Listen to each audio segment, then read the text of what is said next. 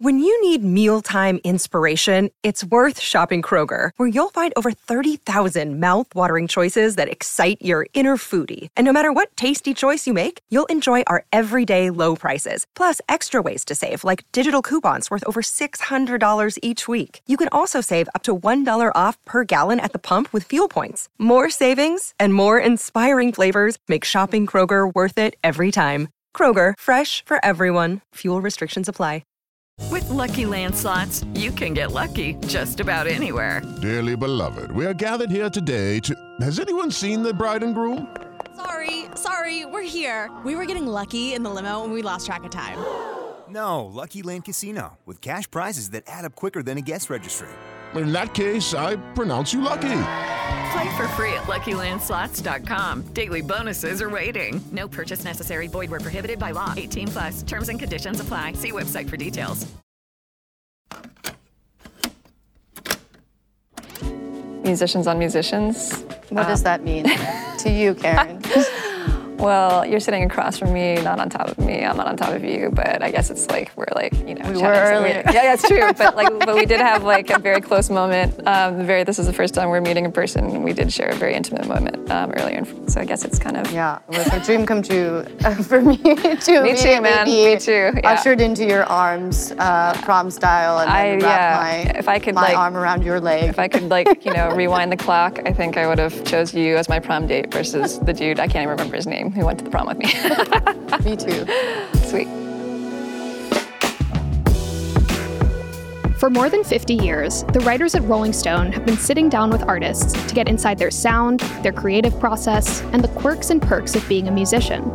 But what happens when we take the writer away and ask two great artists to interview each other? Specifically, what might we learn when two indie rock icons discuss songwriting, growing up Korean American, and the cathartic pleasures of smashing glass? Hey, this is Karen O. Hey, this is Michelle Zauner from Japanese Breakfast. And you're listening to Rolling Stone's Musicians on Musicians. In the past 2 years, Zauner released both a Grammy-nominated album, Jubilee, and a best-selling memoir, Crying in Mart. Zauner, who performs as Japanese Breakfast, grew up idolizing Karen O, the Yeah Yeah Yeahs singer famous for her magnetic stage presence and New York swagger. Recently, the Yeah Yeah Yeahs released Cool It Down, their first album in 9 years. Now that she's back and setting stages on fire again, Karen O is more than happy to sit down with Zauner and be the mentor she wishes she had had when breaking through. Hey, did your parents listen? Were your parents like, your dad is a music fan, or? He's a huge music fan. Like a lot of my early influences were from like listening to his music that he had around the house. Yeah. What about you? My parents were like not big music fans. There wasn't like a lot of music.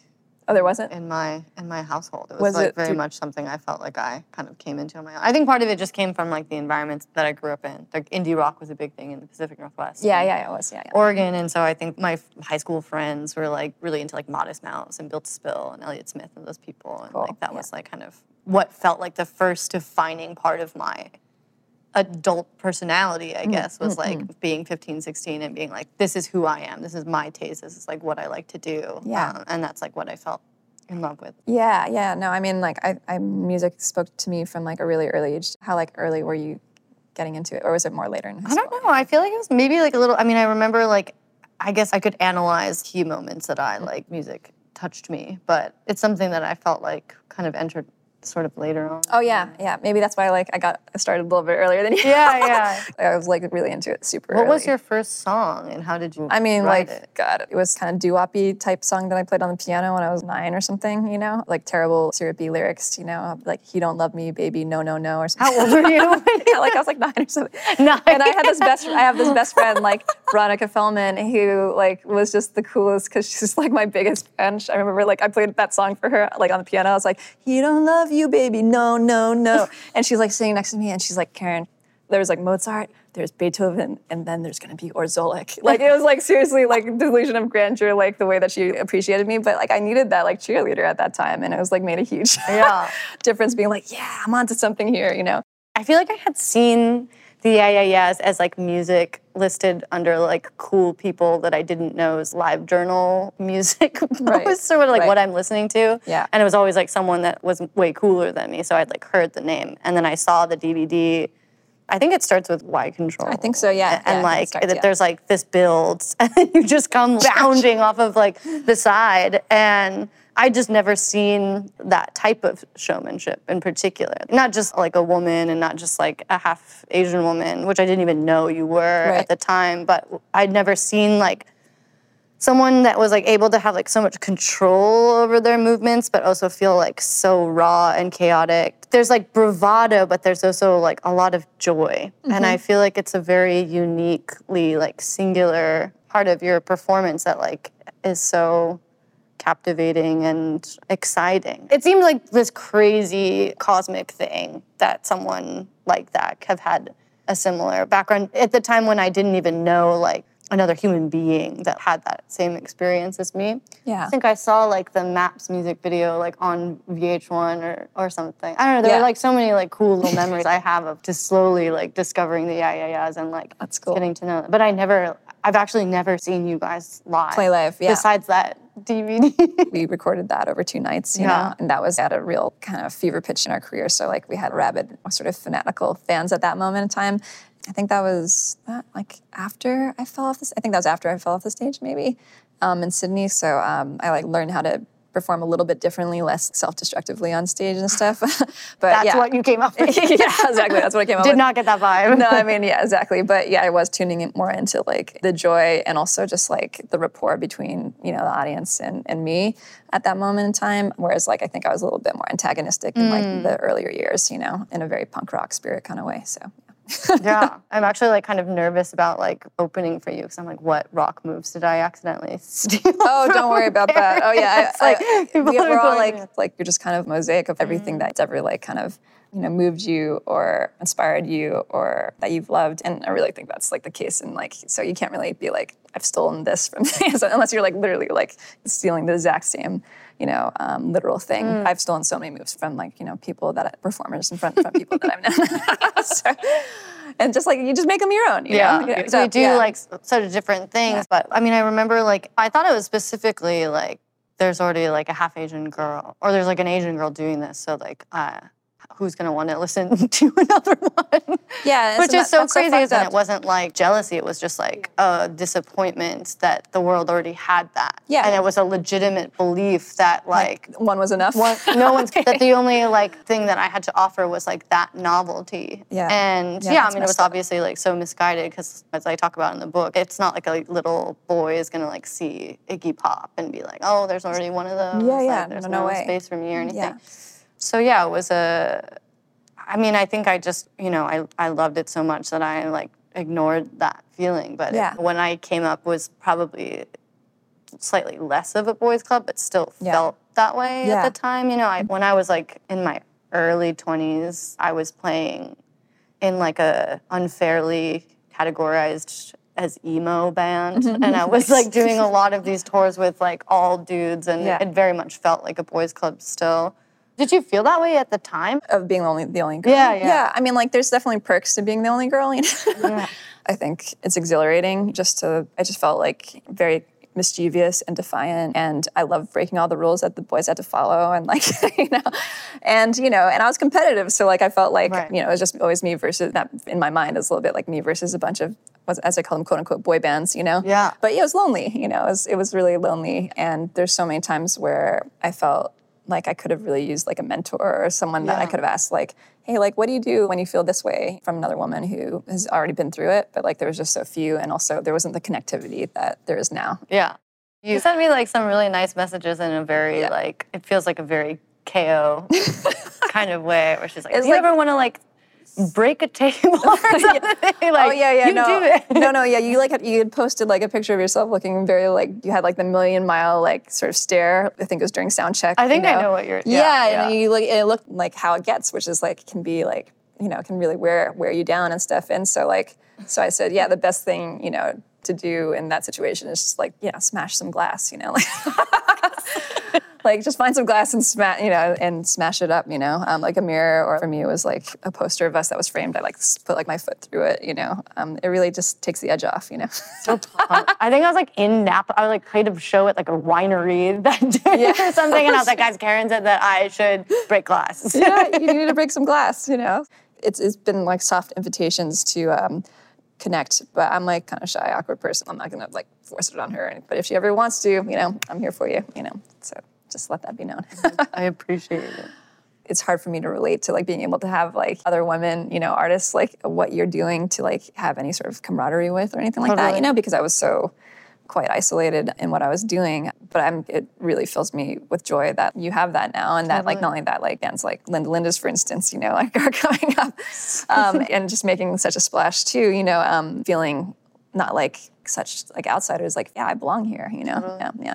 But I think it's also like, you know, we got to like grow up like seeing you in that space, and that definitely paved the way for so many people to feel like that's, you know, I mean, directly, that makes it all worth it. I mean, directly to me, I genuinely don't think that I would be playing music if I didn't see that and just be like, well, she can do it. She's doing everything like my mom would be like horrified to see me doing, and that's exactly what I want to be doing. Oh my God. You know, I heard like a lot of echoes about your memoir, because I've just never read a memoir that I like related to like so completely to, you know, I mean, like I've never read like a half Korean, half American woman's, you know, memoir who started a band and then film school too. There's just like so many parallels. It was just like, it was pretty profound to be able to read such a raw and incredibly soul-bearing memoir, but also it be from like someone like me.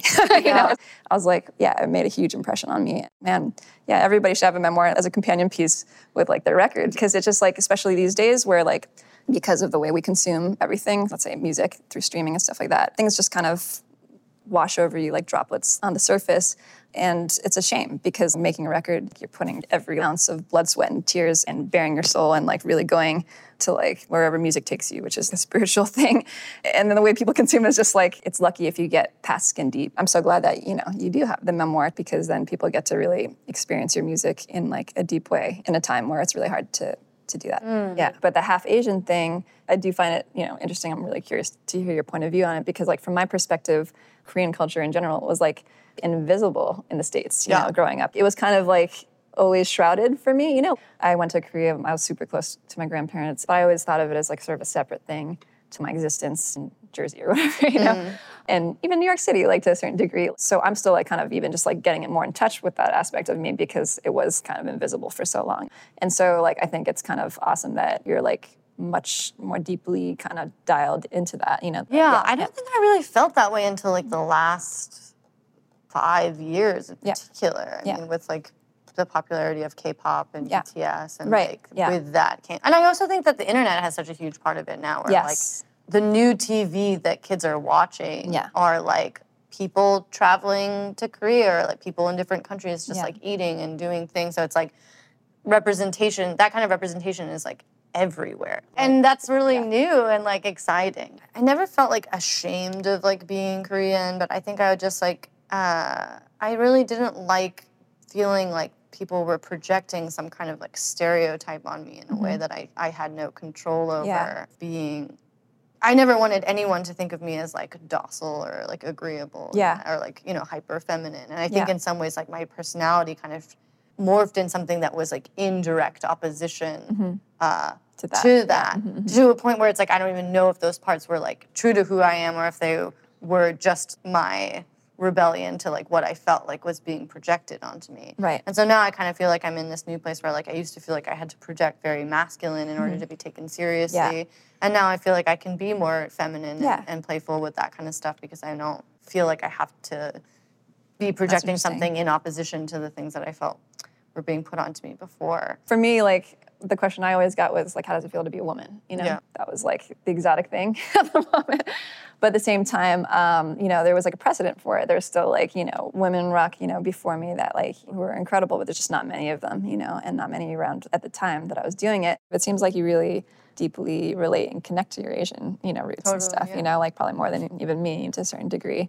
So, yeah, like, it's just funny how you're, like, made up of all your ancestors and everything, like families that come before you. So it does kind of have a way of making its way into who you are, whether or not you're fully conscious of it, and like and how you express yourself and all that sort of thing, what you're drawn to. Yeah. It certainly has for me, but I think, it's been extra cool to experience it through your prism. I have like a total non sequitur question because I think it's interesting, but I don't know if I shared, I feel like this was post-interview magazine, but it was very sweet that you hit me up after we got nominated for Grammy. Oh, yeah. And Grammy-nominated. Grammy-nominated? Yeah, that's what we call it. Yeah, when we got Grammy-nominated, and I was like, wow, Karen, like, sent me some words of encouragement to, like, go into the Grammys and, like, you know, to be prepared that it was going to be sort of weird. But I wanted to hear, Ben Gibbard is another hero of mine, like, told me that it was really wild because that year, the year that the Death Cab was, like, nominated for, like, their first Grammy, when they were first Grammy-nominated, that they lost to My Humps. Right, okay, for, like, Best Duo or something, which I thought, you know, I think it's just, like, so funny to, like, who you get paired up against, and also like just that environment of being like in there, but you're not really supposed to be in there. It feels like, and that's like part of what's like cool about people in our like kind of category, like getting in there. I just wonder, you slip through do you the cracks. have any like Grammy like memories like that? We only went once. Yeah. Can you tell me about that? Or like, we went like you. Some like, we observation. Went, the first that, time we went. Yeah, no, it was just like we went once because like I think I can't remember where we were nominated. They probably Best Rock Album, and then like Maps was nominated for music video, or there was a few like kind of related to the record or whatever. So we went. I think it was 2004. Yeah. And we were like really excited, brimming with excitement. Like, Christian, I told you because Michelle asked me, like, what are you wearing? Like, what did you wear? I can't find any pictures of you. I was like, that's because it was like super DIY. Like, my best friend like made my like outfit like in her living room, you know, like on her sewing machine. You know, it was like super DIY, which was kind of amazing. But I just remember like we went and we like sat in our seats. Were kind of like nosebleed seats, by the way. You were like you had like I got to be on the floor. You were like I mean you were nominated for Best New Artist, which is like I don't know how we got it, but which like and I just remember there being like a Cirque du Soleil swing, and I think Usher was swinging on it, and like and I was just and I was just like like so like I think we lasted about 10 minutes, and then we were just like all in like the stairwell, like we like all like vacated to the stairwell. I feel like I want to I have this like picture of us just like smoking in this stairwell, like oh shit that's rough, That's just like so not like our vibe, because it was like still very driven by pop and hip hop and like early 2000s pop and hip hop, which was like a whole other thing at that time. But we didn't last very long, and I remember having like In-N-Out Burger, shortly after that, and like just being like, okay, the night's great because we ended up having burgers or something. Who do you remember who you lost to? No clue. That doesn't stick with you for years? No, I have no idea. I mean, like, I've been Grammy-nominated many times, and it's like, but that was the only time I went. You don't even go anymore? No, that wasn't I don't go. That was good. That was good for me, Maybe there'll be another time where I feel like, it's worth going to, but So then I mean, what were the Oscars like? The Oscars, that was like a whole other experience. I mean, that was because we were part of the show because we were performing and stuff, so we were part of like the whole mechanics of it, which was so exciting because like, we had like a backstage room where like, it's like, it felt like very VIP in a funny way. And and it was like kind of a cool year because like Pharrell was there with like Be Happy, which is like, every kid's favorite song. Is that how that song, is that what that song is called? Happy? Yeah, Happy, not Be Happy. Happy. Okay, not Be Happy. And then U2 was like there with a song, and we were there. And I was there. Me and Ezra were there and stuff like that. I'll never forget. Like we like performed. My mouth went completely bone dry. Like just like not like literally not a molecule of moisture. Like right before I went on, I was like fuck. Because like my nervous system was like, oh my God, And then we did our little performance, and it was barely audible or whatever. And I remember like I was like sat like just like 12 o'clock was Leonardo like DiCaprio. We know Leo. Leo. Okay. And then I remember after we did the song, he like stood up and he's like clapping in the air, and I was like, yes. I was like, yes, I'll take it. Win. He was so pumped for our performance, but I'm not sure if anyone else was. But if you want to impress one person, at the Oscars, it's him. It's probably Leo. We got Leo. But I mean, it was super cool. That was. Were there like after parties? There was after parties for sure. You can't spill any tea on the after. What's that? Is there any tea for the after party tea? After party tea. Yeah. No. I mean, I mean. We can talk about this with oysters. After. But it's fun stuff for sure. Yeah, I think it's a weird thing because it's nice to be like nodded to by the industry, obviously. Like Grammys or the Oscars or whatever, this kind of thing.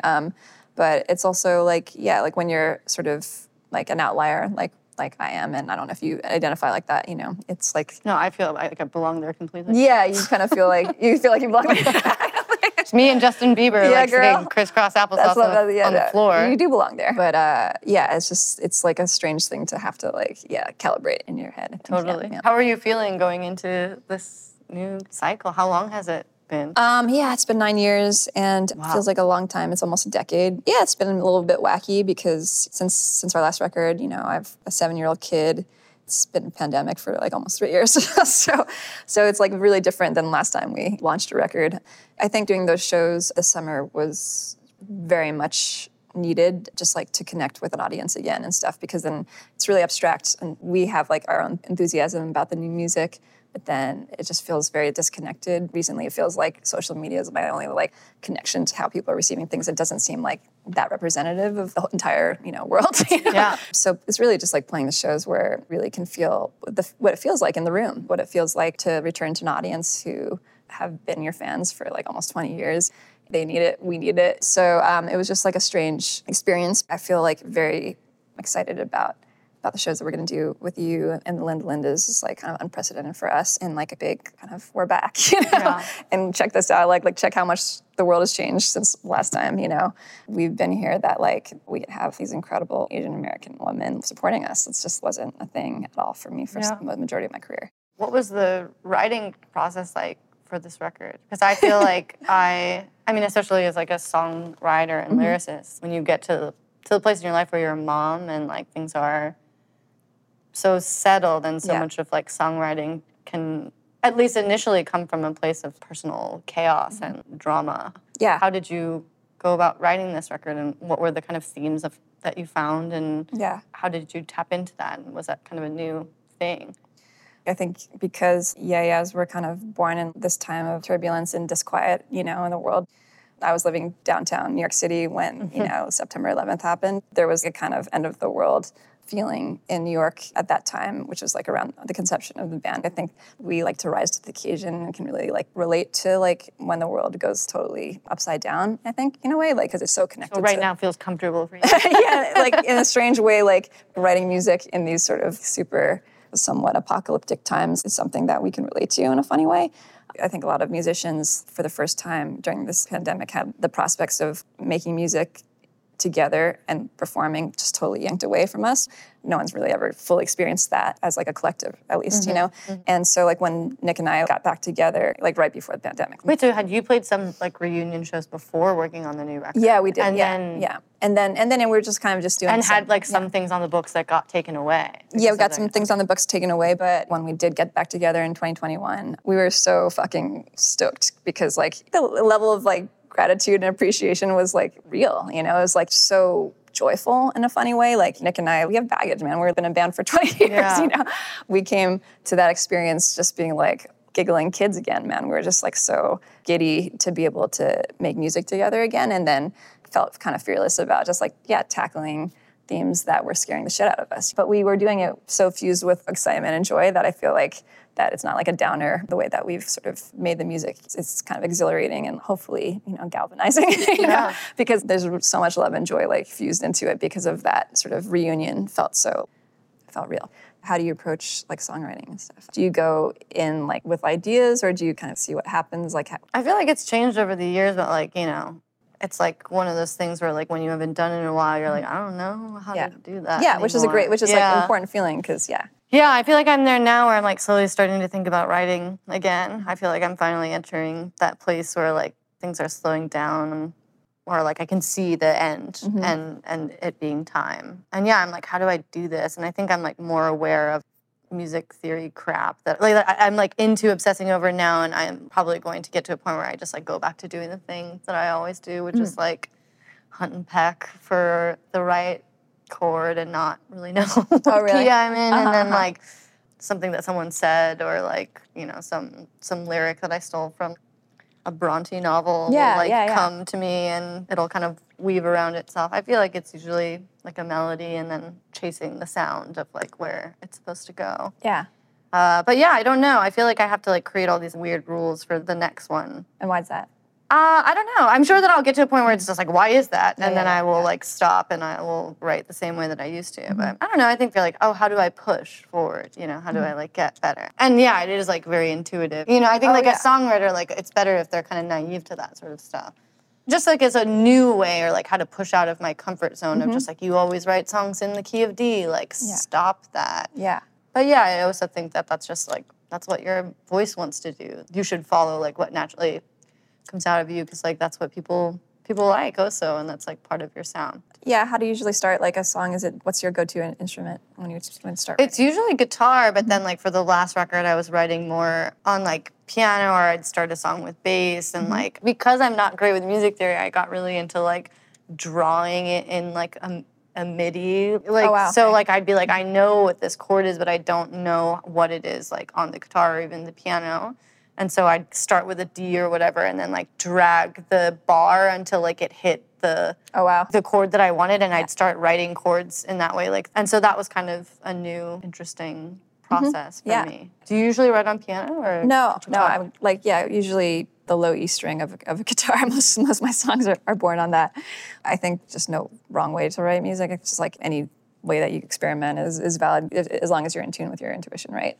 And I feel like it's like one of the few things in life that I don't need to overthink. You know? Yeah, I think I overthink a lot of things in my life, but not music. I like immediately feel like, kind of liberated when I'm writing music from having to overthink anything. And like one of my favorite ways to mix it up and to push myself out of comfort zone is just to work with different people. Yeah. I always compare it to like a magical recipe, right? Like, which you can relate to, being the food guru that you are at this point. But you wouldn't necessarily think this ingredient, that ingredient, but when you put them together, like all of a sudden, like there's like this new taste that's like so beyond anything that you could have predicted. 1 + 1 equals not 2, but like something like beyond 2, like equals like 3 times whatever. Yeah, who knows? Infinite possibilities. Highly recommend it. Have you done that? Do you work with like different people or? For this last record, it was kind of like the first time that I invited that in a bit more. Yeah. Like, I was like trying on co-writing for a brief minute and like hated it. But then you make something and it's like so great. It's a really vulnerable position to be in, because I think like especially as a woman, this is where I think it's a little different. I'm like quite established at this point, like you'd think, right? So but especially as a woman, when I start working with someone, I'm like, man, I forgot. They haven't spent 15 years like getting to know me. Like they don't necessarily like, get it yet. Like what my strengths are, because the way I work can be kind of unconventional too. So like they're not just like buying into like, off the bat, And I feel like I have to like to a certain degree not prove something, but it's a vulnerable position to be in, like to be like, oh yeah, like they sort of know what I'm capable of, but they have no idea, So, and I don't know if like a guy thinks about that when he's working with another guy, but I definitely do as a woman, and that's a kind of a different experience, like a more singular female experience in a way, like struggling a little bit more to be understood, even just like to get the right level. How old were you when you, like what made you make the decision to like take such a long hiatus? So 2013, we were finally out of a record contract with Interscope and Universal. So we had been in one for, about a decade or something. And so when that was over, it was weird. It felt like this kind of psychic weight that I didn't know I was carrying had lifted, because when you're like signed to like a sort of certain number of records on a contract, you have to like keep making records to be like through with it and stuff like that, whether you know it or not. And so like all of a sudden I was like kind of off, I wouldn't call it the hamster wheel per se, but like, I was free of this sort of like looming deadline, I guess, to have to make another record. We'd been a band for like 13 years at that point. So I was just like, this feels like totally different. Next time we make Yes record is going to be because like I really, really, really, really want to make a record, Not knowing that it was going to be so long. Yeah, not knowing it was going to be so long, But I did know that I wanted to start a family and stuff. And I remember having like a sort of candid conversation with Shirley Manson from Garbage at like a dinner party, where she's just like, yeah, do you want to have kids? I was like, I do. She's like, yeah, you know what? You really need to make space for it, because if you don't, probably going to miss your chance. Like, because when you're in a band, you're either like writing a record, like in production, or like touring it, and then there's like usually a small window between starting that cycle over, And so like I had to really like make the space. That was 2013, 2014. I really made a space for that in my life, and then boom, that happened. Yeah. So, was there like a sadness or like a fear when you went off? I kind of feel like I'm at that place in my life. I feel really ready for that, but I'm also like so scared, because you're so worried that once you get off the wheel, you'll lose your true love, you know? Like, I mean, no, that's, not in the least. Someone told me that, like, don't worry, like, about the empty plate. It fills up before you're even ready to, like, chow down again. Yeah. When you're an artist, you're always freelance, and you always feel like, is there ever going to be a next job? You know, not everybody feels that way, but I certainly do. But Korean thing. maybe it's Korean insecurity. Like, better, make most of it. I must have a job all the time. Yeah, must have a job all the time. Maybe I can tell you, like, with certainty that, like, don't worry about taking a pause. Actually, I'm like the master of no. I say no. I know. I hear this. It's about. You're famous for it. I'm famous for it? Because no, I was talking to someone who works with you, and they were like, yeah, we come to Karen with a lot of stuff, and she usually says no, but, it's cool. It's cool that we get to say that we work with her. Yeah, I mean, like, that's the thing. Don't be afraid of no, because, like, in a lot of ways, that's what, like, makes them want you more to a certain degree, especially if what you're doing is meaningful and has a deeper truth about have value, to it that way. I would say, absolutely, like, there should be no fear of it going away, or especially if it's because you want to start a family or like, What was that conversation like with your bandmates, though? Was there some heartbreak there? Well, again, because I'm, like, the master of no. That They're, like, used to it. They're used to it, yeah. I set and it was hard. It wasn't easy at first. The earlier years of being in the AIs was just, for one thing, immediately, like, I knew that I bit off way more than I could chew. Like, I had no concept of really what it meant to be in a band and what like, the demands were. I didn't even understand the concept of touring, because I started in New York City. I was like, how do you beat this? Like, it's like, if you can make it here, you can make it anywhere, right? There's nowhere to go from here. This is like the top. And then they're like, oh, wait, no. The concept of touring was introduced to me, where you just start going everywhere.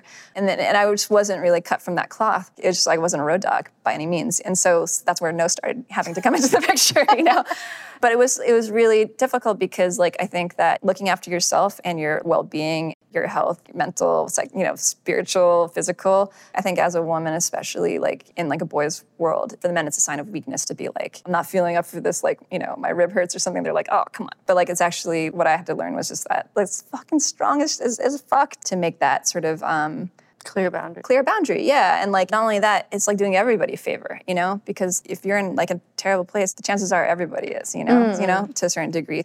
And especially with a band, because you're such, like, symbiotic sort of creature, like, so you're only doing as good as, like, the person who's doing, the worst. And they're so, like... It's just, like, so neat to hear. Yeah, I'm such a road dog. And I mean, like, I feel like you're, like, the hardest working woman in, like, like, show business. But no, I mean, like, I literally don't even, like, want to tell someone when I need to pee, because we just got to get there. Is that, like, the scarcity thing, or what is I don't know. I think I, like, get off on it. Like, I think I get off on, like, working myself to death. And the way that I realize now, like, after 6 years of doing it, is, like, not sustainable. I think I was just the way that I was raised, to just, like, be, like, a scruffy, like, fighter, just, like, fight to the death all the time. Yeah. I think both my parents were kind of like that. Yeah. And now I've gotten to the place where it's like, okay, what are you fighting for? Yeah.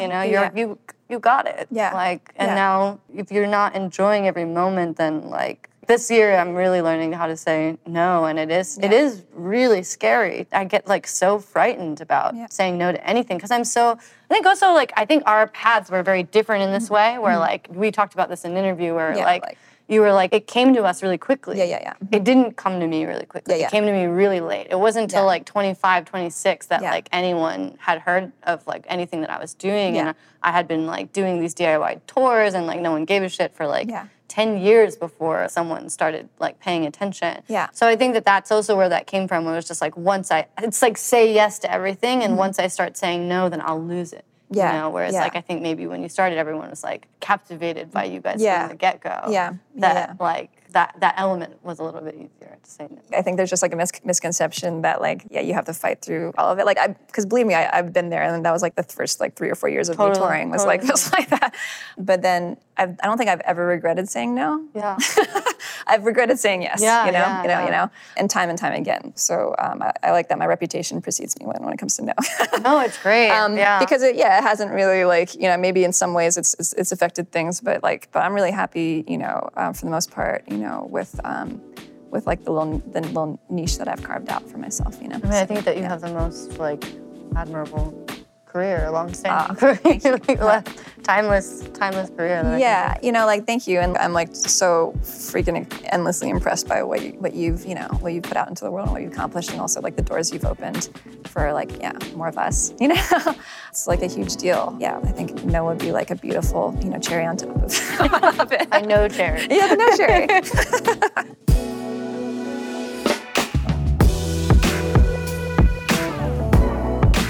You'll find a version of this conversation in the November issue of Rolling Stone. Musicians on Musicians is adapted from Rolling Stone's popular magazine franchise, produced by OBB Sound, and sponsored by Audible. This episode featured Karen O of the Yeah Yeah Yeahs and Michelle Zauner of Japanese Breakfast. Executive produced by Michael D. Ratner and Scott Ratner of OBB Sound, a division of OBB Media, and by Jason Fine, Bridget Chelsea, Christian Horde, Noah Schachtman, and Gus Wenner of Rolling Stone. Co-executive produced by Dylan Martyr of OBB Sound. Produced by Miranda Sherman and Toby Lawless of OBB Sound. Associate produced by Eve Bishop of OBB Sound. Voiceover by Eve Bishop of OBB Sound. Engineering by Frederick Burness, Daniel Chavez Crook, Phineas O'Connell, Josh Falcon, Vero Lopez, Dylan Newstatter, Miguel Romero, and David Lyon Thompson. Edited, mixed, and mastered by Daniel Chavez Crook of OBB Sound. Original music by James Asciuto for OBB Sound. Artwork by Joni Dobrov of OBB Media. Social media managed by Marissa Delgado of OBB Media.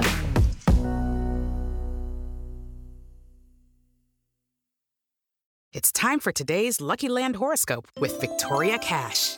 Life's gotten mundane, so shake up the daily routine and be adventurous with a trip to Lucky Land. You know what they say, your chance to win starts with a spin. So go to LuckyLandSlots.com to play over 100 social casino-style games for free for your chance to redeem some serious prizes. Get lucky today at LuckyLandSlots.com. Available to players in the U.S., excluding Washington and Michigan. No purchase necessary. VGW Group. Void where prohibited by law. 18+. Terms and conditions apply.